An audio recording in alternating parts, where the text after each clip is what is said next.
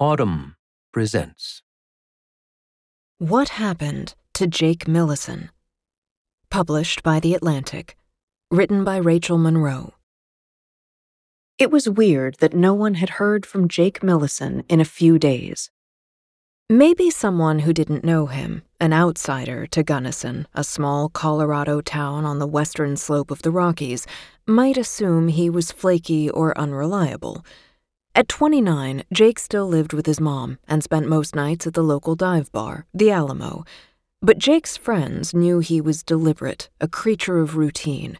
If you had plans to go to the movies on Saturday, he'd text you on Wednesday, "What time should I pick you up?" And then again on Thursday and Friday, just to confirm. On a motorcycle trip to California, Jake was the one who brought tarps and first aid kits.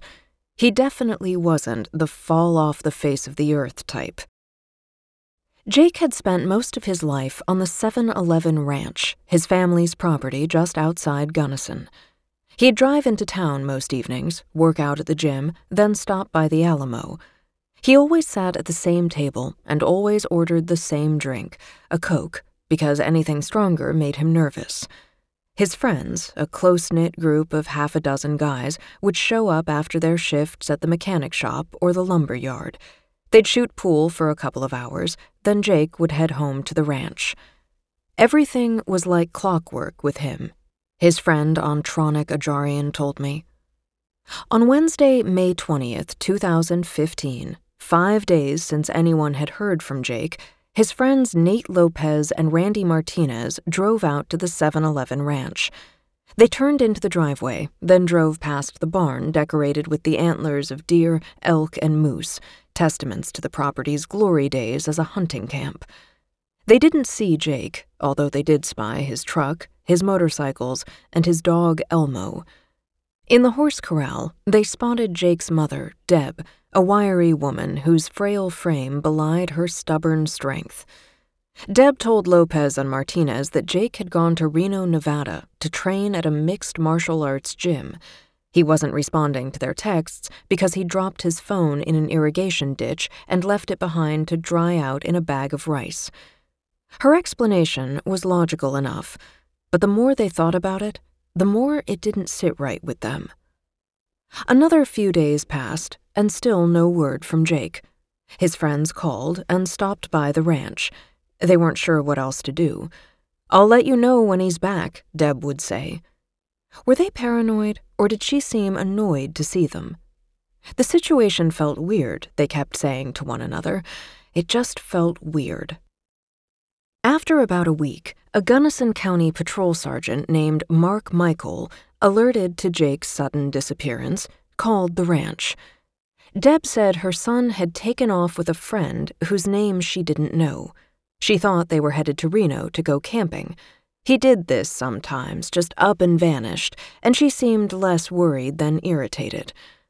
Michael marked the case status as unfounded.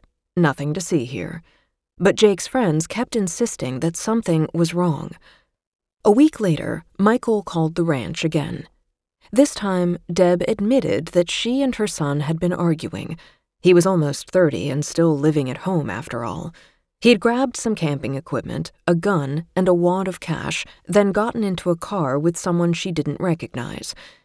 She figured he was in Nevada looking for work, or in California with friends, or in New Mexico with his father. She'd stopped trying to keep tabs on him. But Deb's story only left Jake's friends more confused. It was as if she were talking about an entirely different person from the Jake they knew. In the ski mecca of Crested Butte, the median price for a house is $750,000. Gunnison is its more rugged, affordable neighbor 30 miles south, a windswept town of hunting outfitters and craft breweries, and the home of Western Colorado University, motto, Learning Elevated. Gunnison's 6,500 inhabitants are an eclectic mix of hippies, hunters, college kids, ranchers, and professional mountain bikers. At the Trader's Rendezvous, you can pick up an antique rifle or a taxidermied wildebeest. A few blocks down the street is Shaman's Corner, a combination massage parlor, tattooist, and metaphysical gift shop. When I visited Gunnison in November 2018, the big news was a local ranch's cattle relocation. Cows will be walking down Highway 135 between 9 to noonish, the Gunnison Regional 911 Center's Facebook page warned. With the snow, please be safe and budget a few extra minutes as the girls make fast retreat down the valley. Thanks for the patience. Jake's parents split up when he was 6, and his sister Stephanie was 7. His father, Ray, whom Ajarian described as an old crazy gun guy, he meant this as a compliment, eventually moved to rural New Mexico. Deb got remarried to Rudy Rudabaugh, a widowed rancher 2 decades her senior. When I stopped by Trader's Rendezvous, everyone had a story about Rudy. He was a tough little turd, as one man put it, who had served as a frogman in World War II, lurking in rice paddies and breathing through a straw as he stalked the enemy. After the war, Rudy bought the 7-Eleven Ranch and based a successful hunting business there. Rudy was known for doing things his own way. In the pre-cell phone era, he used carrier pigeons to send messages between hunting camps. When Jake and Steph were little, Rudy and Deb bought an African lion cub. They kept it chained in the horse corral and fed it a diet of roadkill. Neighbors complained that it frightened the livestock. Eventually, somebody shot and killed it from the highway, the Gunnison County equivalent of a drive-by shooting. Jake and Stephanie were homeschooled by Deb, in part so they could help out on the ranch. There was always plenty of work on the 700 acres, branding calves, baling hay, repairing tractors, leading hunting trips, caring for the horses. As Rudy got older, he had a harder time keeping up, and Jake was expected to pick up the slack. The family was often the last to finish putting up their hay for the season because Rudy and Jake handled all the work themselves, Jake's friend and former neighbor Adam Cathizer told me.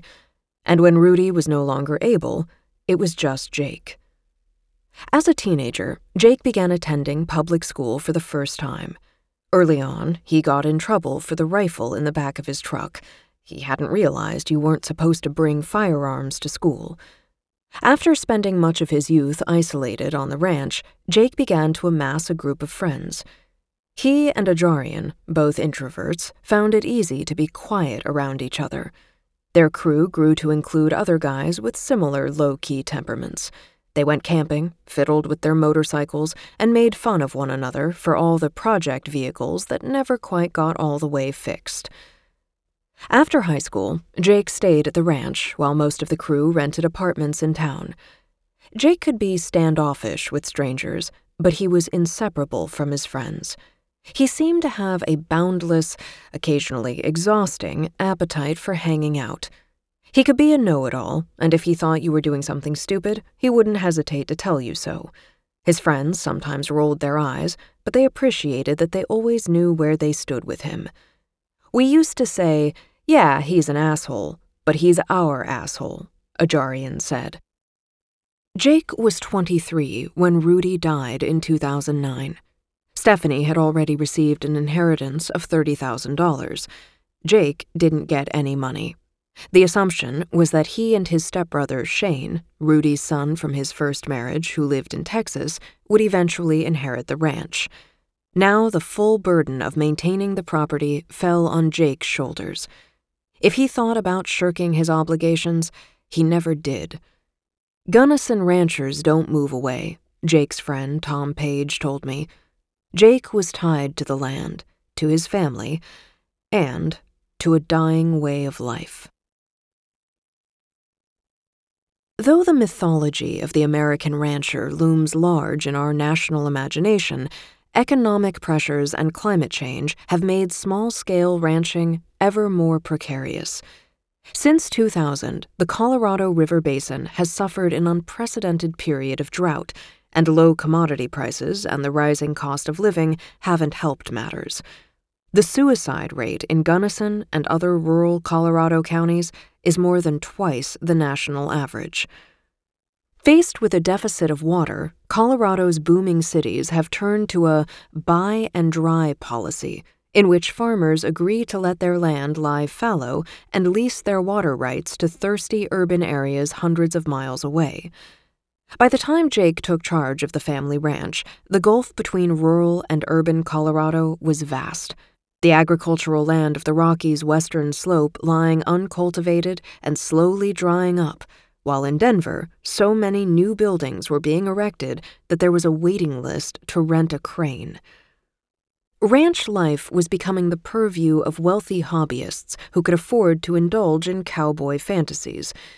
In Gunnison County, not far from the 7-Eleven ranch, the billionaire businessman Bill Koch built his own private replica of an Old West town, complete with a saloon, church, jail, and train station. The property's 21,000-square-foot mansion is stocked with memorabilia, including firearms that belonged to Jesse James and Sitting Bull. News accounts would later refer to 7-Eleven as a $3 million ranch, but when Jake disappeared, it was kind of a junkyard, Lopez told me. Jake lived in the lodge, a building that had been intended for big gatherings and camp suppers. Now it was so cluttered with Deb and Rudy's collections, stuffed rattlesnakes, old bits and bridles, ancient guns, antique machines with unclear uses, that it barely had enough room for his bed. Jake once asked Cathizer to help brand calves. Cathizer had helped friends out before and knew that typically a calf was herded into a mechanical chute where a clamp closed around the animal's neck, immobilizing it and then flipping it on its side. Cathizer was surprised to see that the 7-Eleven ranch had no such equipment. It was a day of rough physical work, snagging the calves with a rope, wrestling them to the ground, then holding them down to be branded. The corral itself needed maintenance, but Jake could never get to it because the fences needed fixing, the truck needs fixing, and we've got to brand all these cows now, Cathizer said. Faced with more than they could handle, the family sold off much of their livestock and stopped hosting hunting trips. Money became a source of tension between Deb and her son. Jake didn't receive a paycheck for the hours he put in at the ranch. His eventual inheritance of the property was supposed to be payment enough. In the meantime, if he wanted to go to the movies or the Alamo, he'd have to ask Deb for cash. Frustrated, Jake found other ways to scrounge up money. He cut and sold firewood. He worked part-time for a landscaping company. He came up with a scheme to grow marijuana to sell to college students, which his friends found hilarious. Dude, you don't smoke weed. How are you going to test your product? He cultivated psychedelic mushrooms and looked into starting a chimney sweeping business. One summer, Jake made good money working on a commercial fishing boat in Alaska, but when he returned home, he ended up giving Deb $15,000 to help keep the ranch afloat. He was always pissed off about that, Ajarian told me. He always said he should have just said fuck the ranch and kept it. But while Jake may have talked about the property as if it were an anchor dragging him down, he was unwilling to walk away. What if the ranch was a once-in-a-lifetime opportunity? What if he could restore it to greatness? However much Jake worked, it wasn't enough for his mother. If the ranch wasn't thriving the way it had under Rudy, it wasn't due to the drought or the economy or any of the other forces that plague ranchers across the western states. The problem was that her son wasn't trying hard enough. She complained that he slept too late and left jobs unfinished. Whenever you were out there, Ajarian said, they'd be at each other's throats. When Jake vanished, some of his friends hoped that he'd finally reached his limit and taken off. Fine, you guys deal with this place. It was nice to imagine him somewhere sunny, California maybe, free to do as he pleased. But that daydream never quite felt plausible. Maybe he would have abandoned his family, Jake's friends thought, but he never would have abandoned them. In June, Jake's friend Max Matheny and his sister Molly met with Michael at the Sheriff's Department headquarters. Molly had called Ray, Jake's dad. He said he hadn't heard from his son in weeks and suggested that she file a missing person report. Michael didn't think that was necessary. Everything Deb had said had checked out so far. It seemed that Jake had just taken off. But the sheriff's office did reopen the case and alerted law enforcement in Reno to be on the lookout for Jake. Ajarian, too, says he tried to file a missing person report. The sheriff's department, Ajarian told me, kept saying the family doesn't want it. Several of Jake's friends said they were told that only family members could file such reports, although according to Colorado law, any person with relevant, credible information suggesting that a person is missing may make a missing person report to a law enforcement agency. Nate Lopez spent a lot of time talking with local law enforcement. They just told me that the only people they can really believe is the family. If they say that Jake went on a trip, and they're the last people to see him, that's what you have to go by until there's evidence that shows otherwise, Lopez told me. Jake's friends refused to let the matter go. Steph messaged one of her brother's friends, "Do you have any idea who keeps reporting Jake missing? I would really like if they could just call Mom instead," she wrote. But Jake's friends called the ranch so often that the sheriff told them to knock it off. It was dismaying, if not surprising, that law enforcement seemed slow to wonder whether Jake Millison had been the victim of a crime. Most murder victims in the U.S. are male, typically young men of color, but you wouldn't know that from watching TV, where the victims who get the most airtime tend to be young, attractive white women. As a culture, we're not as attuned to young men's vulnerability to violence. While law enforcement seemed to accept Jake's family's story, his friends found themselves bumping up against an uncomfortable possibility that one of his family members was complicit in his disappearance. 3 years before Jake went missing, Steph, who had been living in Denver, moved back to Gunnison with her husband and son. She earned money taking tourists on horseback rides and dreamed of giving her son a country upbringing, crisp mountain mornings, lying in the tall grass, aiming a rifle at soda cans. Though Steph described herself as not good with backhoe things, she was a skilled horsewoman who identified as a country girl. Despite their shared upbringing, Steph and Jake never got along. Yes, he's mellow with his friends, but with family he is a complete dick most of the time, Steph texted a friend around the time she moved back to Gunnison. Jake made it clear he was unhappy that his sister was back in town. Steph had already used her inheritance to put a down payment on her house in Denver. Now he worried she was trying to stake a claim on the ranch, too. Steph and Jake had worked out a kind of sibling détente, which is to say that they mostly avoided each other. But things were different with Steph's husband, Dave. Where Jake was reserved, Dave was cocky. Everything about him seemed to grate on Jake, including Dave's car, a white Ford station wagon with flames painted on it. Jake's friends say his annoyance was undergirded with fear. He saw Dave as unpredictable, potentially violent. He made awkward half-jokes about keeping a gun nearby in case Dave attacked him. Jake began training at a jiu-jitsu gym in Gunnison. He took to it right away. The tactics and technicalities and focus on self-mastery suited his temperament. Jiu-jitsu translates as gentle art. Paige, who trained at the same gym, told me, "There's no striking. It's all about distance management, leverage, control. It's like playing chess with the human body." Jake had always been chubby and withdrawn. Jiu-jitsu helped him grow more comfortable in his body, more used to asserting himself. Jiu-jitsu emphasizes personal development in all areas of life, and Jake became preoccupied with bettering himself. He adopted a strict diet and chided his friends when they ate at Taco Bell. He chugged a gallon of water a day for a few weeks, briefly convinced that hydration was the secret to health. His mania for improvement extended to the ranch, which he periodically tried to clean up, whether his mother liked it or not. He told Ajarian he was bringing junk into town on the sly and tossing it into dumpsters. With Dave and Steph back on the ranch, things could get heated. One day, Jake plowed snow into huge banks that blocked Dave's car. In the argument that ensued, Dave took off his jacket, revealing a gun.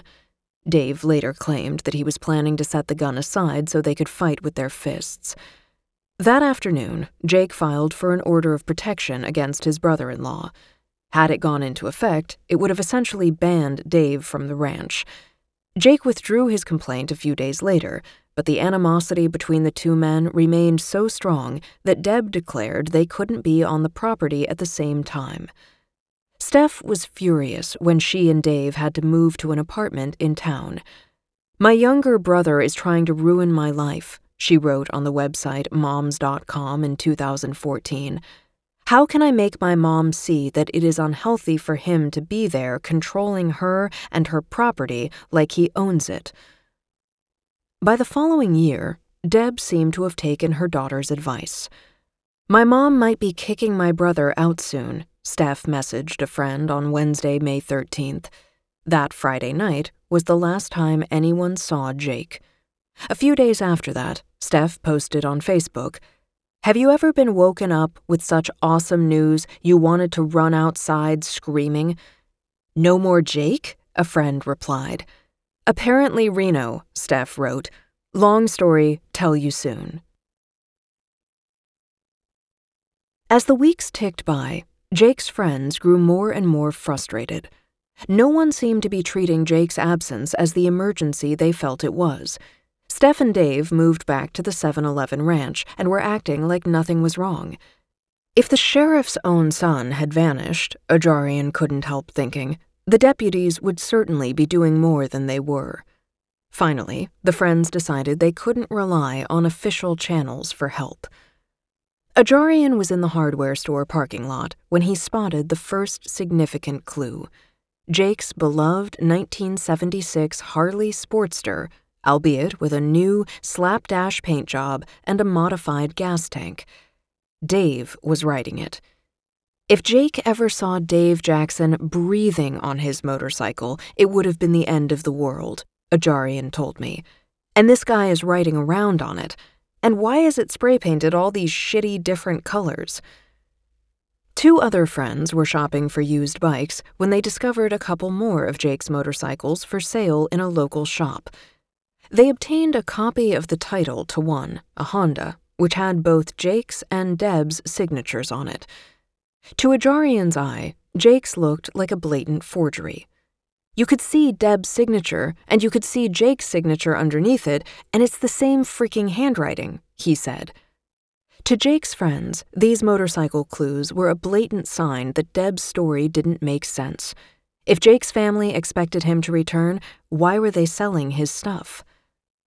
One day, Ajarian ran into Deb at the grocery store. He barraged her with questions. Where was Jake? And if she didn't know, why hadn't she filed a missing person report? She muttered something about not wanting to get in trouble for filing a false report if Jake turned up. Finally, 3 months after Jake was last seen, Deb Rudabaugh officially reported her son missing, claiming that his interest in martial arts had brought him into contact with a bad crowd. "I figure he got in over his head with something and is either in witness protection or in hiding or dead," she later told investigators. Ajarian created a Facebook page called Where is Jake Millison? He posted photos from their motorcycle trip out west, Jake posing next to a giant redwood, Jake wearing a helmet making goofy faces, and asked people to share any information that might be useful. Someone reported seeing Deb, Steph, and Dave burning Jake's mattress days after he vanished.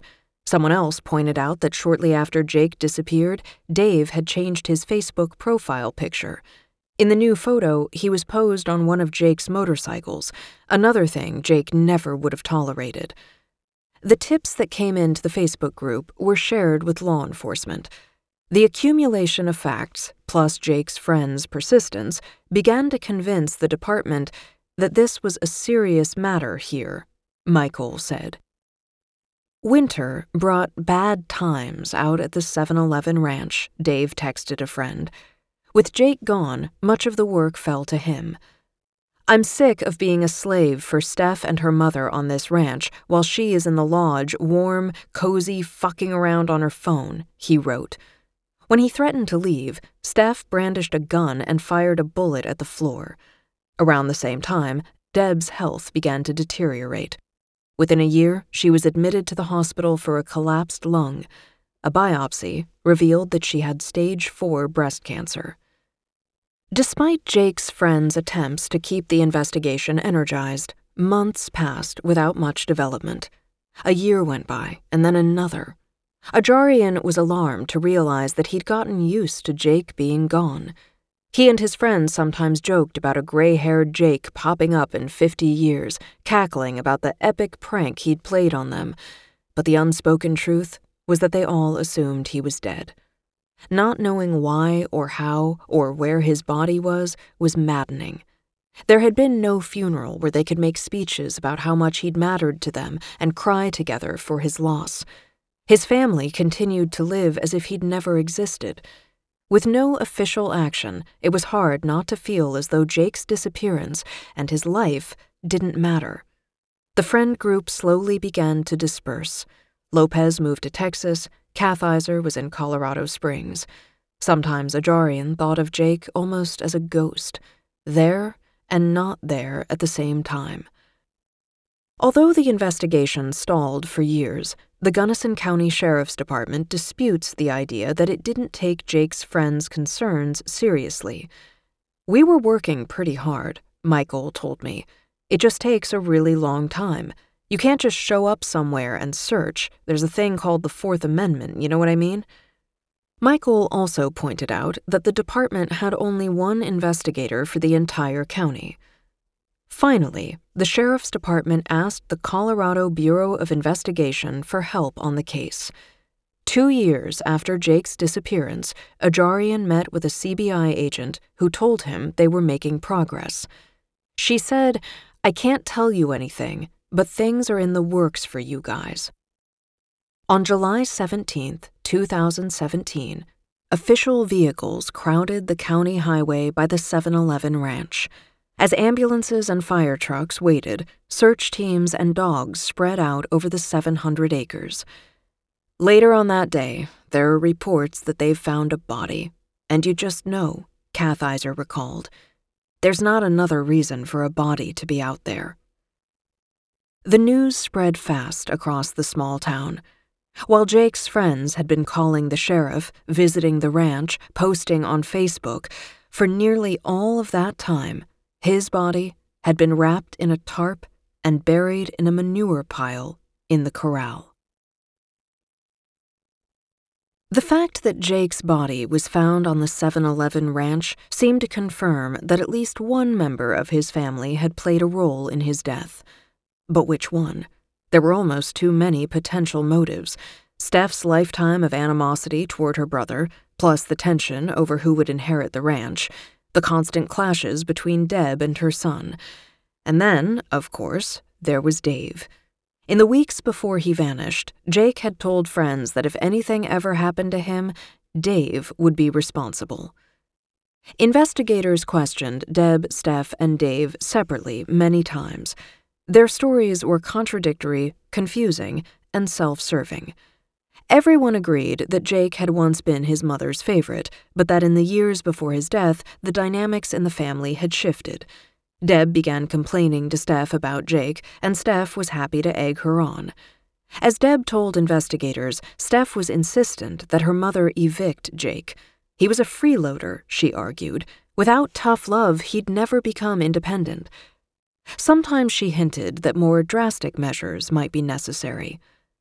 "The only way that he's going to leave here voluntarily," Deb claimed Steph had said, "is if he's in a body bag."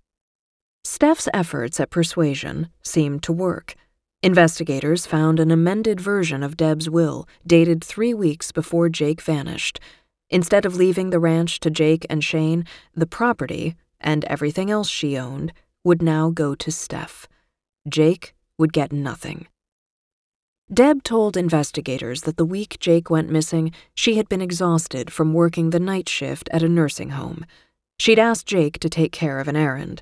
He'd left the job half-finished, then gone into town. This, she said, was the last straw. She waited until he fell asleep that night and shot him in the head. She claimed that she disposed of his body on her own. The investigators pressed her on this point. How was this possible, considering how small and frail she was? Yankee ingenuity, Deb said. She had rolled his body in a plastic sheet, then used tow straps and a winch to maneuver it out of the lodge and onto an ATV. She insisted that Steph and Dave had known nothing. When investigators told Steph that her mother had confessed to murdering Dave, she broke down. "Oh my God," she said, sobbing. "Are you fucking serious? I can't breathe." But the officers suspected that she knew more than she was letting on.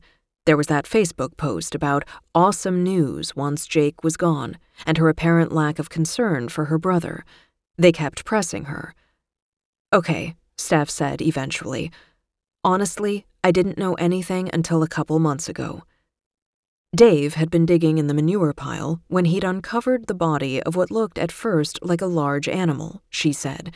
It was partially mummified and wrapped in plastic. Dave had encountered plenty of carcasses while living on the ranch, but this one unnerved him. He could see parts of a rib cage poking out. He'd called Steph over. "Is that what you think it is?" he asked. "Maybe," Steph replied. "I'm going to call Mom."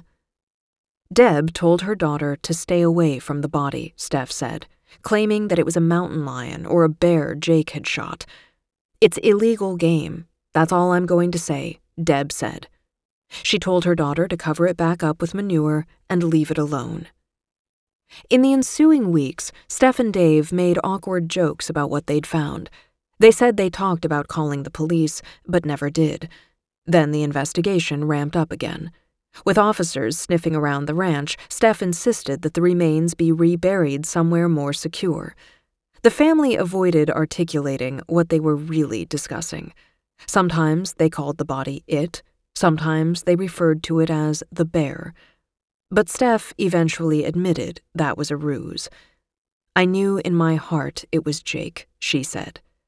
One afternoon, Dave used the backhoe to dig a hole inside the corral. A couple of days later, the bear was gone from the manure pile, and the hole was packed with fresh dirt. There were reasons to doubt each of these accounts. According to Deb's medical records, she weighed 97 pounds at the time of Jake's murder and was still weak from the gallbladder surgery she'd had 9 days before. At work, she'd been assigned to light duty. At the ranch, she wasn't able to lift a bale of hay. When her doctor examined her a few days after the murder, none of her stitches had torn. Jake had weighed at least 170 pounds. Would it have been physically possible for her to drag his body from the second story of the lodge all the way to the manure pile, even with a winch and straps? Many of Jake's friends assumed that Deb, dying of cancer, was covering for her daughter, and perhaps also her son-in-law. Ray, Jake and Steph's dad, also resisted the idea that Deb had murdered Jake. "No matter how bad it was, I just can't see her shooting her own boy," he told investigators. Cell phone records showed that Steph had been awake in the early morning hours when Jake was killed. Deborah didn't gain anything by killing Jacob, a CBI agent later testified in a court hearing. But Steph, who would gain sole ownership of the ranch after Deborah passes, did have a motive. One thing was clear. Whoever pulled the trigger, whoever helped bury the body, they were banking on the idea that everyone else would see Jake the way they did, as insignificant, even disposable, that no one would raise a fuss over the disappearance of a quiet, working-class guy who lived with his mother off a rural county highway. Our families are supposed to be the people who know us best, but that often isn't the case. Sometimes the hardest people to see clearly are the ones we're closest to. After the discovery of Jake's body and the multiple and confusing confessions from his family members, what seemed to upset his friends most was how they mischaracterized Jake. According to Deb, her son was a drug addict and a drunk, a violent MMA fighter, someone who physically assaulted her and threatened to kill his sister and her family. According to Steph, Jake was a worthless waste of space, lazy and useless. No wonder Jake clung so strongly to his friends. His chosen family was perfectly aware of his flaws, his stubbornness, his arrogance, but equally attuned to his loyalty, generosity, and dedication. On May 13, 2019, almost 4 years after her son's death, Deb pleaded guilty to second-degree murder and received a 40-year sentence. Dave Jackson had already been sentenced to a decade in prison for his role in moving Jake's body. When I visited Gunnison last fall, the question on everyone's mind was what would happen to Stephanie. She was scheduled to go on trial for first-degree murder the next fall, but Ajarian worried that she, like her mother, would end up getting a plea deal. The official version of Jake's death, codified in plea agreements and court filings, didn't strike him as the full story. Without a trial, he feared he'd never know what had really happened to his friend, or why. Sure enough, several months after my visit, Steph pleaded guilty to tampering with a dead body. In November, Deb Rudabaugh died in jail.